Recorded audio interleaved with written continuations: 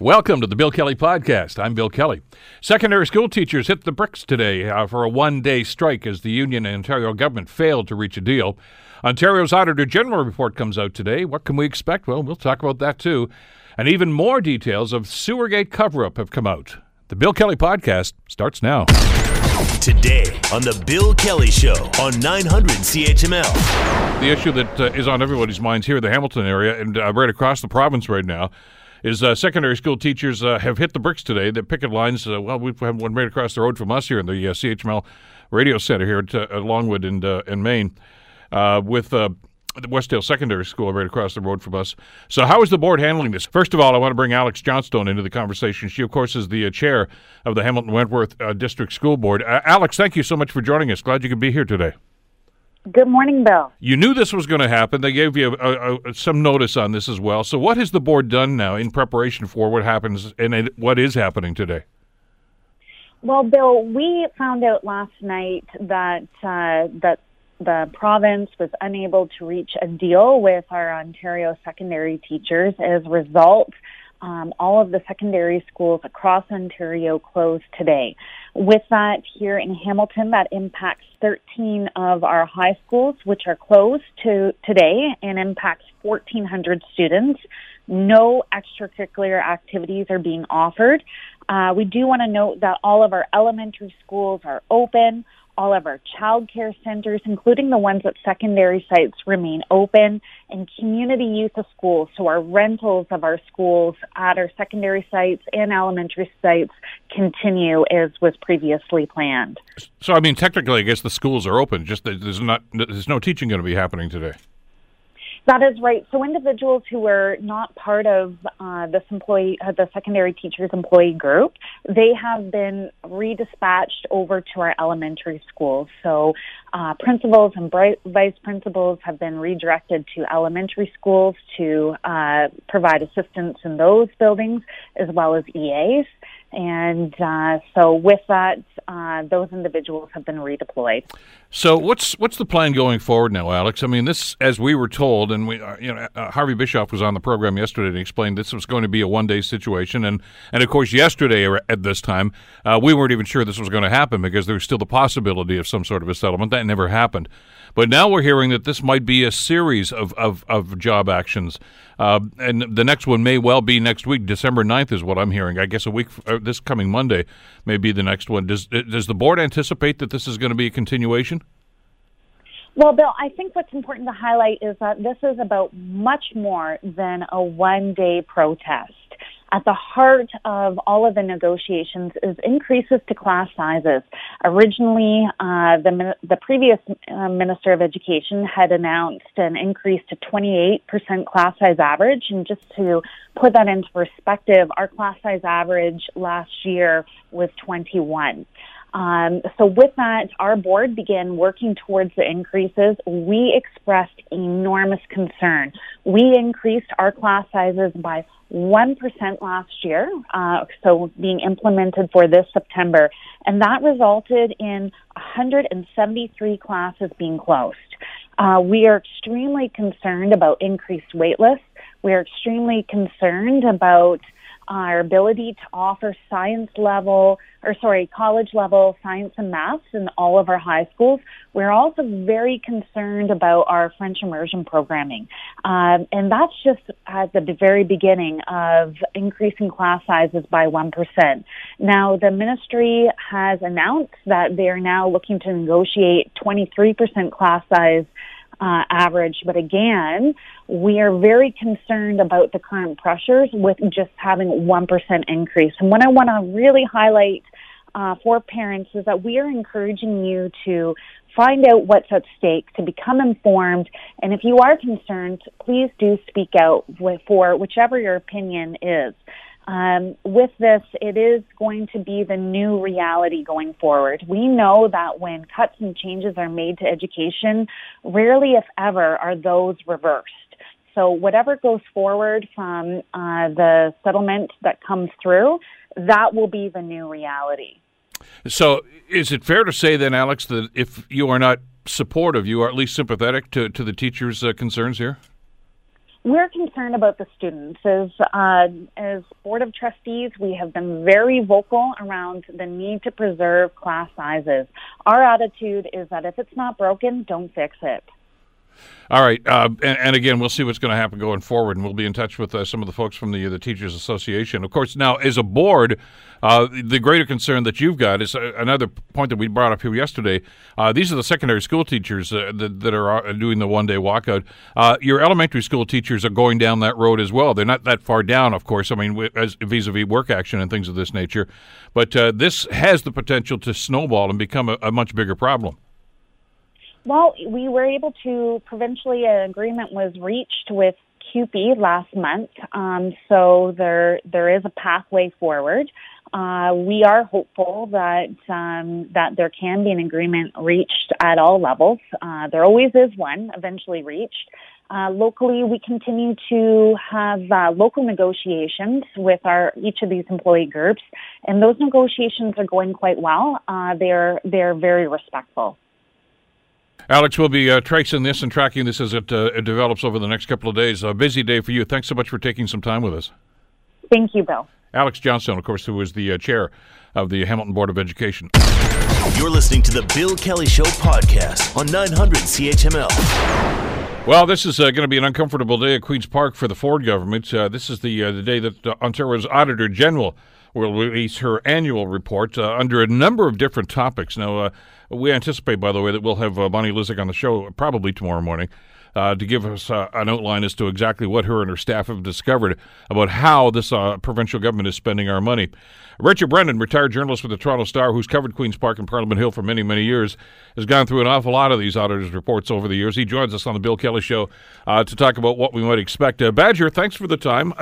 Is there some consternation and a little bit of hand-wringing going on in the Premier's office this morning? Oh, I would, well, there's hand-wringing there, and there's smiles on the faces of reporters at Queen's Park. This annual report, I would liken it as like Christmas morning for reporters at Queen's Park. Each chapter is like opening up a new present, because there's always something that's buried in those reports. Some of them are pretty lackluster, but Bonnie Lizick has she does a pretty good job on these reports, and they're usually pretty interesting. But the one to look at will be how she looks at the government's plan to reduce greenhouse gases, and in particular, what is it's likely whether they can achieve their target. That's going to be the interesting one. And this is all. I remember this report is owned now by the Progressive Conservatives. It's not anything, I would think, to do with the former Liberal government. Yeah, but that's going to come up in the conversation anyway. In all the years you've covered these, has an Auditor General ever come out and said, you know what, everything's fine, these guys are doing a great job? That just doesn't happen. Well, if they did, I was wondering whether they were doing their job or not. Well, exactly. But that, and again, every government that gets chastised by the Auditor General simply says, well, look at the mess the other government left us.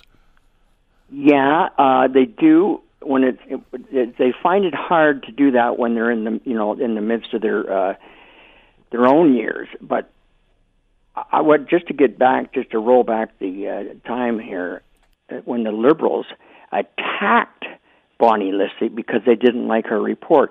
I thought that was the dumbest move ever by a government. And if the Progressive Conservatives are smart, they'll take their licks and say, we'll take the Auditor General's report under advisement and make changes where necessary. Boom, done.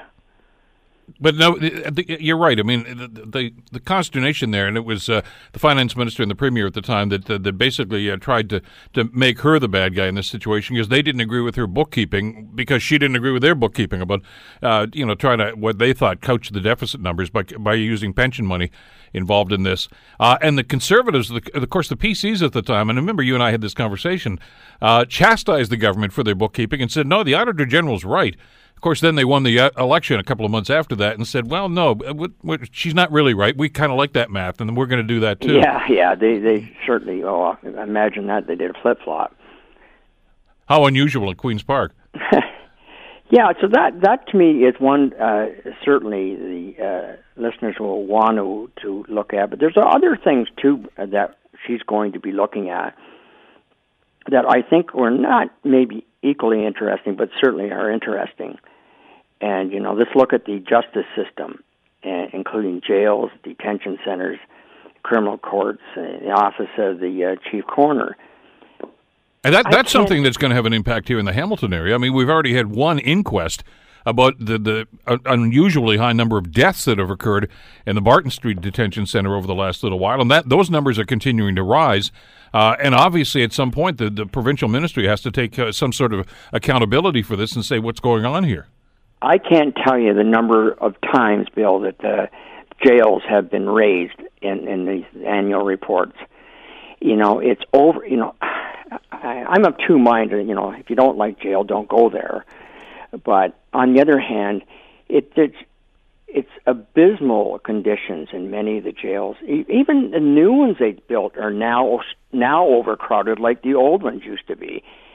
And it's not the kind of conditions that you would expect humans to live in and to be treated that way. That's something they're going to be looking at for sure, is overcrowding. And the Barton Street Jail, I wouldn't be surprised if that comes up with the number of deaths that have happened there. Well, exactly. And we've heard stories from families of some of the people that have been in that institution.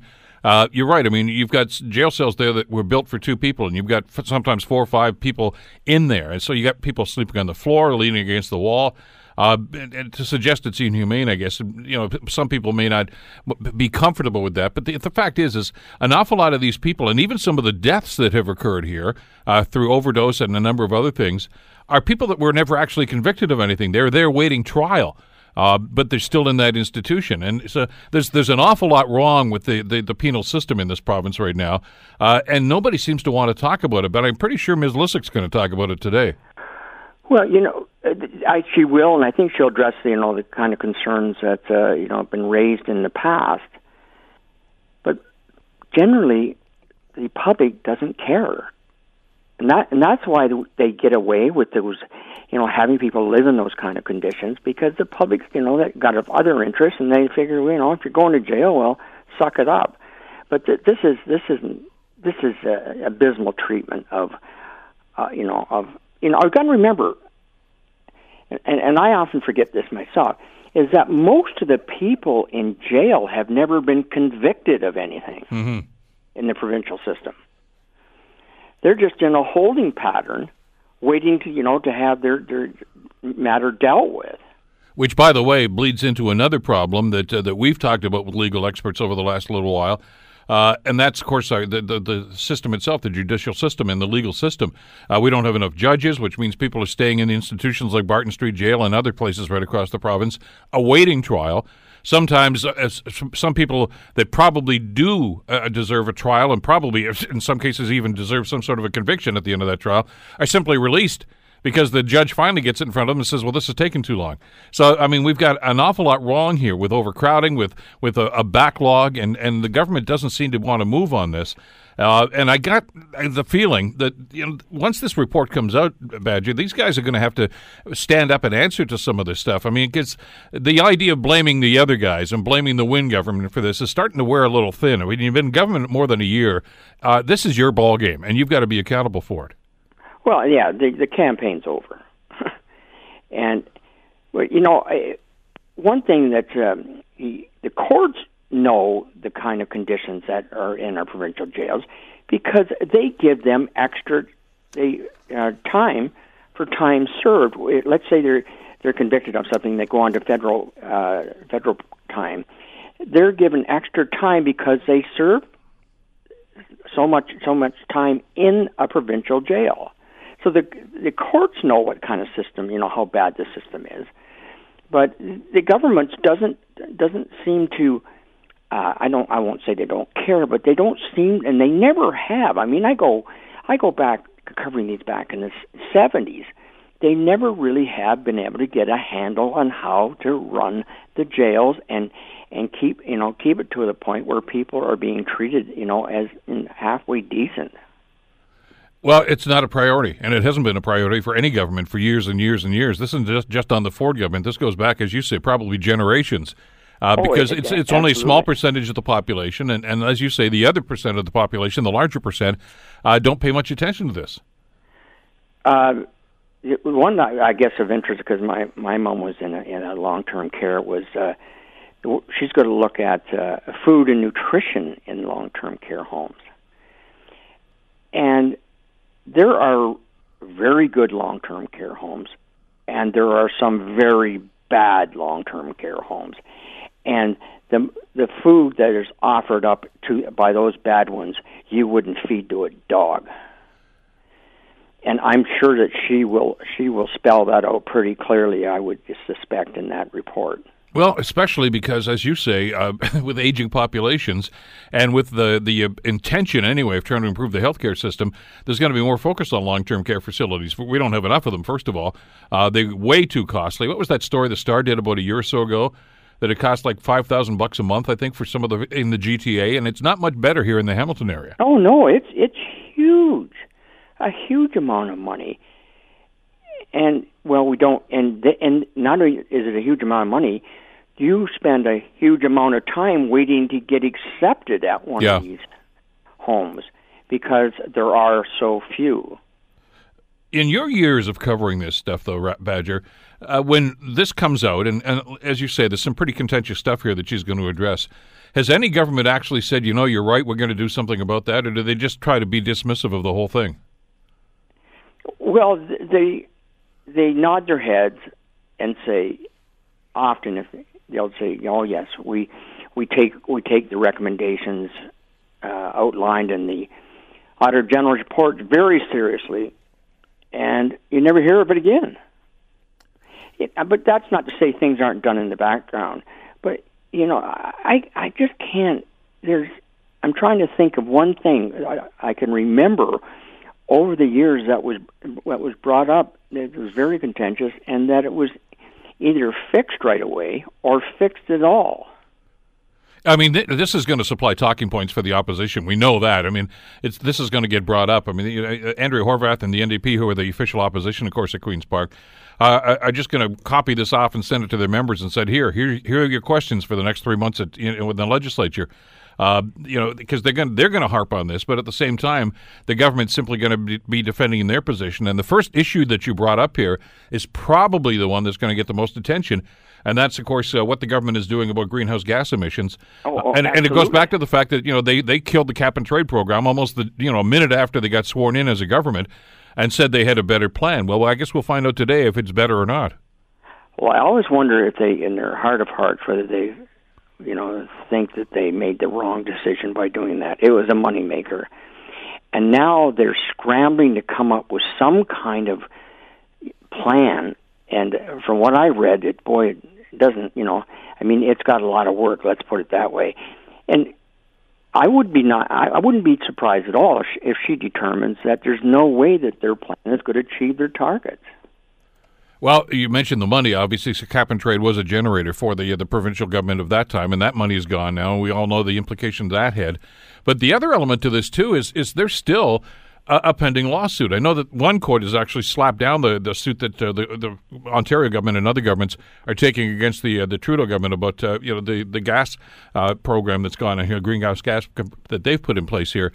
Yeah. But if the Auditor General comes out today and says, what the province here is doing is bogus, it's not doing anything, does that hurt their chances if this does go to the Supreme Court, which it seems likely is going to happen? Well, it's certainly not going to help it.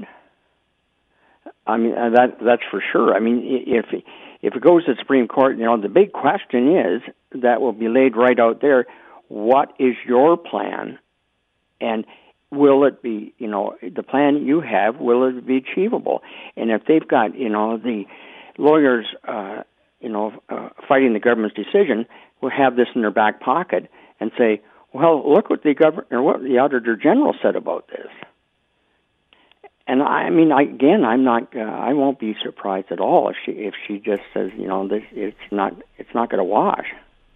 It's going to be a very important part of this because it seems to be one of the linchpins that this government has leaned on right now. Is that they have a better idea, they have a better solution that's going to achieve these targets, and at the same time, to use the Premier's phrase, put more money in our jeans, in our pockets.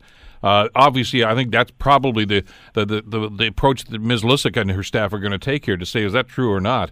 And I got to anticipate. I'm thinking right now that it's probably going to be bad news for the government when she starts talking about this. Bill, there's one thing here. If I was in the horse racing industry in Ontario, I'd be a little concerned about, because the government cut back quite a bit on the amount of money that they were giving the horse racing industry. Yeah. And I see that she's going to be looking at provincial support for the horse racing industry. Now, that could go either way. She could say, why are we supporting this industry at all? Or and I'm kind of thinking that might be the case. I can't imagine she's going to come out and say, we've got to give the horse racing industry more money. So if I was in that business, I would certainly be interested to hear what she has to say about that. But you were in the press gallery when the McGuinty government reacted to that. Remember, they did propose some changes to it, and there was such a pushback from the industry, and we saw that here with Flamborough Downs and down Niagara Way as well, that the government actually backed off of that and put more money into the system. And obviously, if a government like the Ford government is looking for quote-unquote efficiencies, you got to wonder if they're going to be starting to look in something like that. And they actually might take what the Auditor General here says at heart and simply say, look, guys, the game's over. Well, but see, I know there's a big fuss at the time, but the Liberal government did end up taking money away from the industry. Oh, yeah. And they would... they didn't like it, so I don't know. Again, there's a whole bunch of things in this report that are going to be pretty fascinating and newsworthy. So it'll be interesting to. I mean, if I was a betting man, which I'm not because I'm senior, have no money. I would say that the lead story is going to be their plan for greenhouse gas reduction. Well, simply because it has an impact on each and every one of us. You're right. Absolutely. I mean, I still think there should be some, and there will be, I'm sure, some discussion about the penal system and what's going on in jails and what's going on in the courts. But again, that impacts only a small number of people. But this is the one. I think you're right. This is going to be the lead. This is the one I think she's really going to spend a fair bit of time on. And it's the one I think that the government's really a little apprehensive about because they're going to be back on the heels about this. Oh, they will be. But again, if they're smart, they'll just take their licks and carry on. I hope they don't repeat what the Liberals did, and that was to vilify her. I mean, it made no sense at all. Well, she's they say around noontime, around midday today is when she's going to make her presentation in Toronto at Queen's Park, and we'll watch with great anticipation to see just what she's going to do. And you're right. I mean, the other side of this is how's the government going to respond to this? The finance minister at the time, Mr. Sousa, under the Wynne government, got his back up about this, and you're right. I mean, he ended up with egg on his face as a result of this. We'll just see how the Ford government going to respond to this, too. I mean, if they just take their lumps for a day or two, I guess they're looking at the calendar themselves, too, and saying, look, the Christmas break is coming up pretty soon, so we can ride this out for a couple of days, and people will forget about it over the holidays. For sure. Yeah. Badger, as always, thanks so much for this. Great talking with you again. Okay, Bill, take it easy. Okay, well, Richard Brennan, of course, who covered Queen's Park for many, many years with the Auditor General's report. And as I say, we have already put some calls out to the Auditor General to get her on the program to explain her report in greater detail in the days ahead. You're listening to the Bill Kelly Show podcast on 900 CHML. Speaking of political scandals, the municipal election that was held in 2018 of course, returned most of the people that were on city council. That tends to happen with municipal elections. There have been a couple of new faces. But now we find out that council, that previous council, actually withheld information about what we now call Sewergate. Some suggest it was to try to enhance their possibility of getting reelected, which probably would not be the first time something like that would occur. But it just seems to add fuel to the fire and the controversy that seems to be swirling around Sewergate. Joining us to talk about this is John Best, who is, of course, the publisher of the Bay Observer. John, thanks for the time. Good to have you with us today. Yeah, happy to be with you, Bill. John, right off the bat, I'm going to ask you something. When we found out about this a couple of weeks ago now, that being Sewergate, the question I think you and I talked about for a period of time, is this a story that's going to have legs, or is this going to be outraged for a couple of days and then we're going to forget about it? What's your read on the reaction that seems to still be going pretty strongly, as far as I can see, on social media? It has gone on, to be honest, longer than I thought it would, Bill. We're now into, I guess, really you could say the third week. We've certainly had 2 weekends intervene, and that's normally when things die down.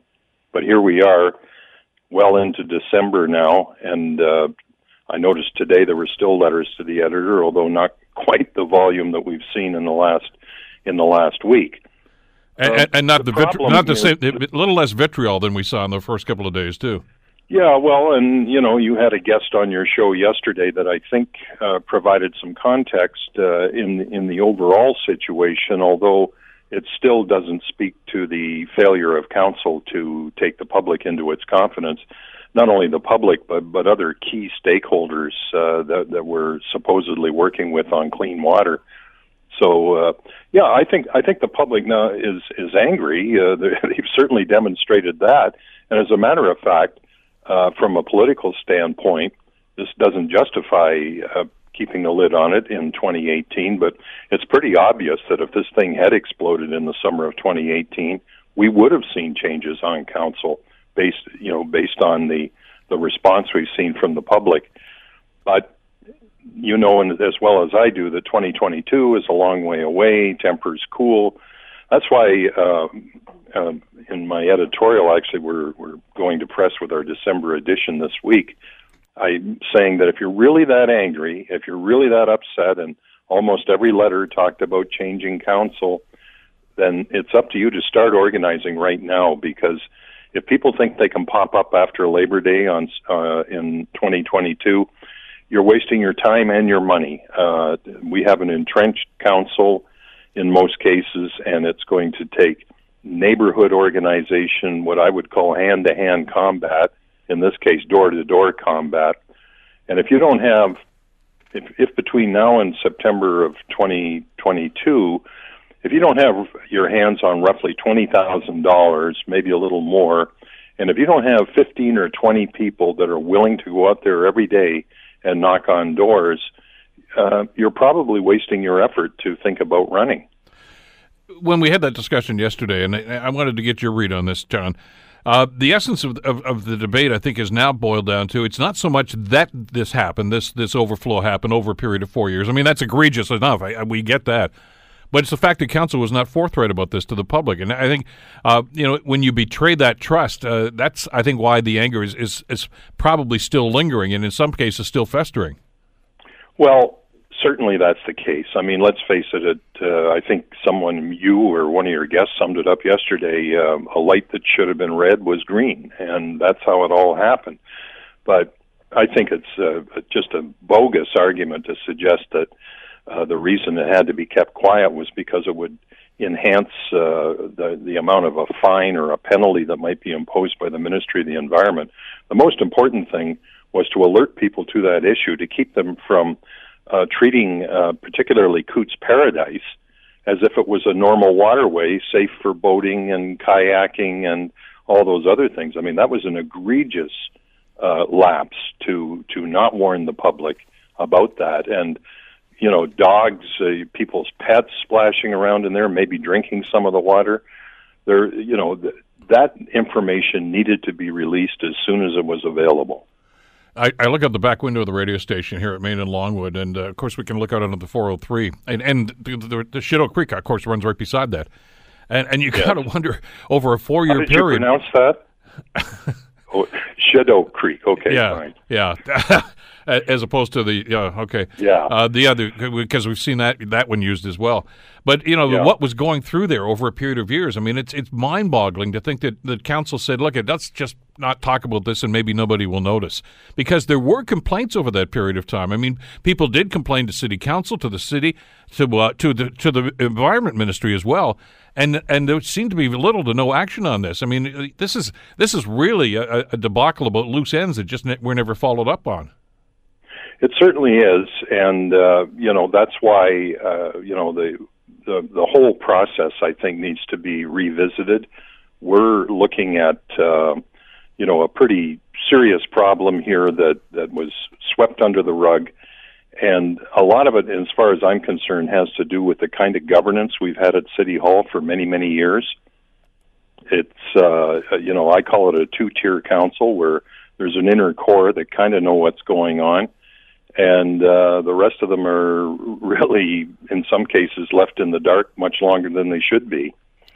And a perfect example of that is what happened. I mean, we had, what is it, August of 2018, the situation was well known to the council of the day, which represents 75% of where we are now.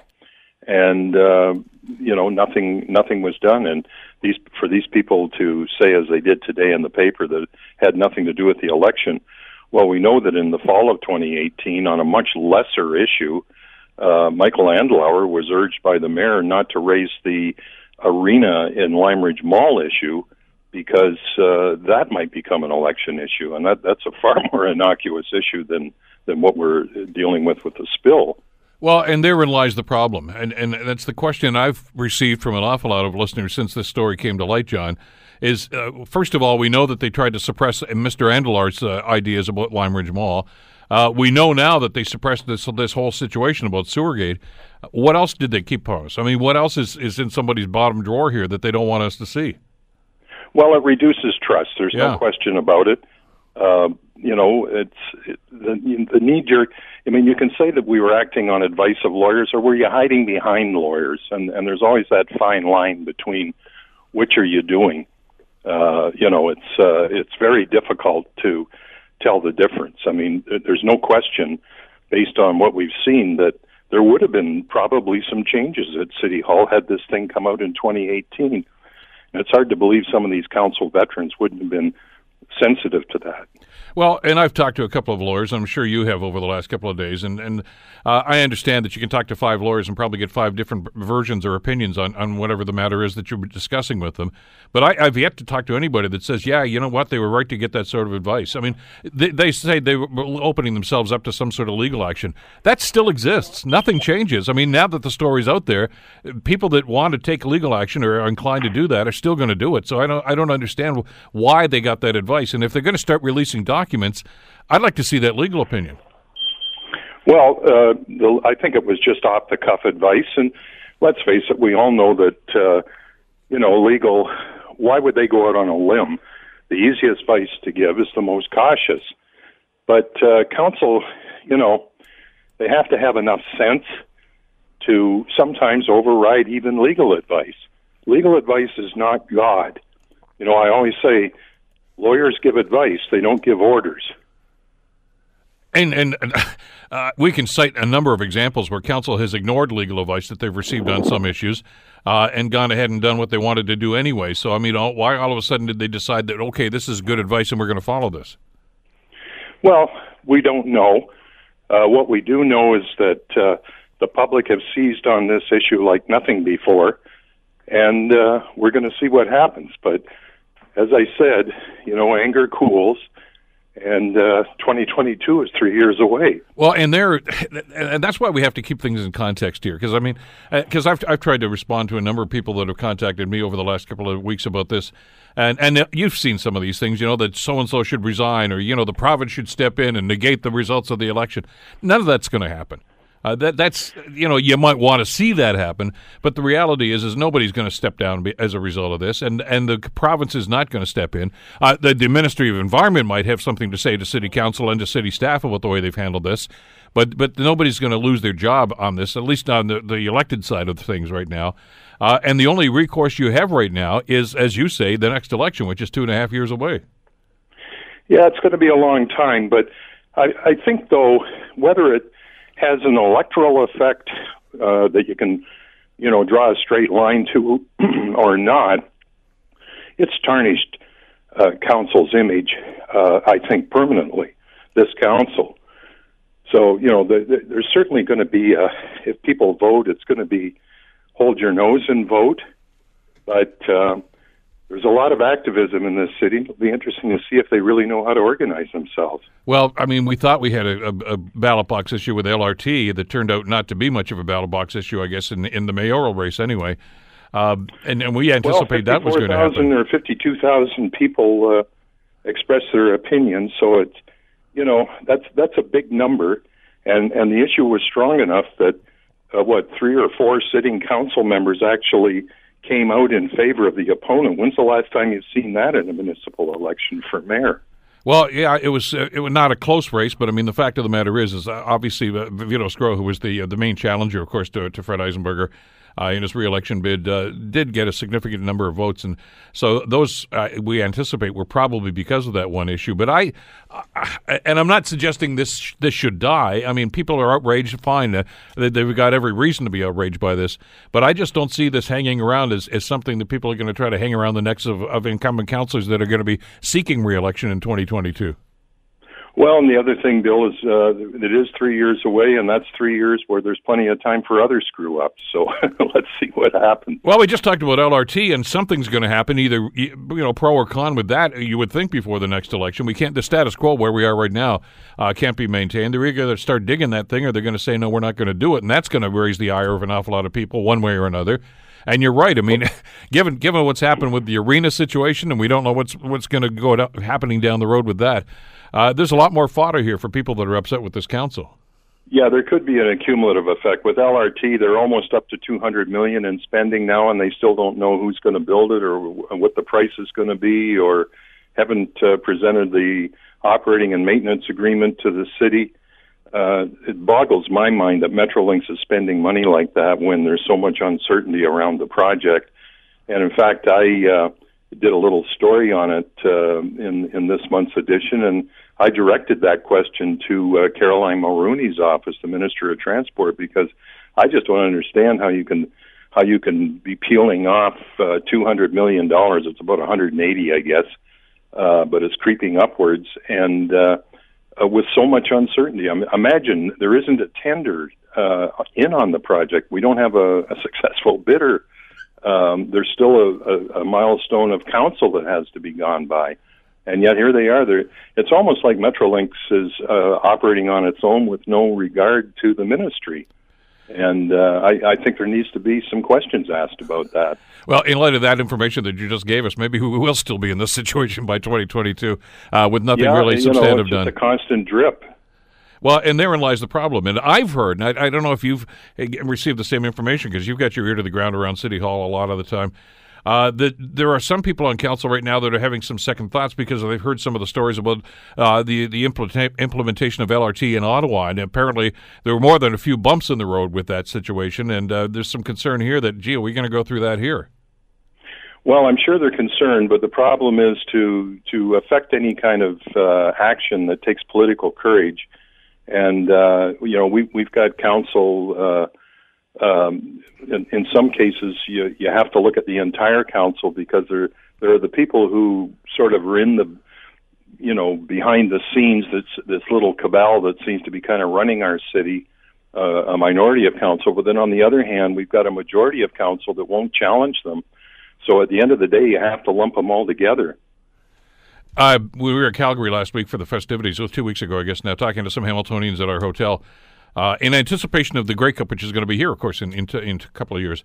And looking forward to that. And one of them asked me, quite frankly, they said, look at the festivities. It's not just the game. Of course, it's a week-long festival, which we assume is going to be in the downtown core. And he says, is there going to be a great big hole in the middle of the downtown through this? And I said, probably.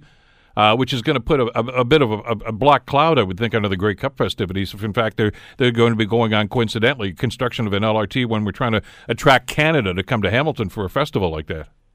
It'll be a construction site, there's no question, if indeed the project finally does go through. Well, so no shortage of controversy, I guess, for these councillors going forward. And we'll certainly be talking about it as the next one crop up. And it's not a matter of if it's going to happen, I guess, John, it's when. Probably. As always, thanks so much for this, John. Great talking with you. My pleasure, Bill. John Best from the Bay Observer. The Bill Kelly Show, weekdays from 9 to noon on 900 CHML. The Bill Kelly Podcast is available on Apple Podcast, Google Podcast, or wherever you get your podcasts from. You can also listen to The Bill Kelly Show weekdays from 9 till noon on 900 CHML. I'm Bill Kelly. Thanks again for listening. And don't forget to subscribe to the podcast. It's free, so you never miss an episode. And make sure that you rate and review.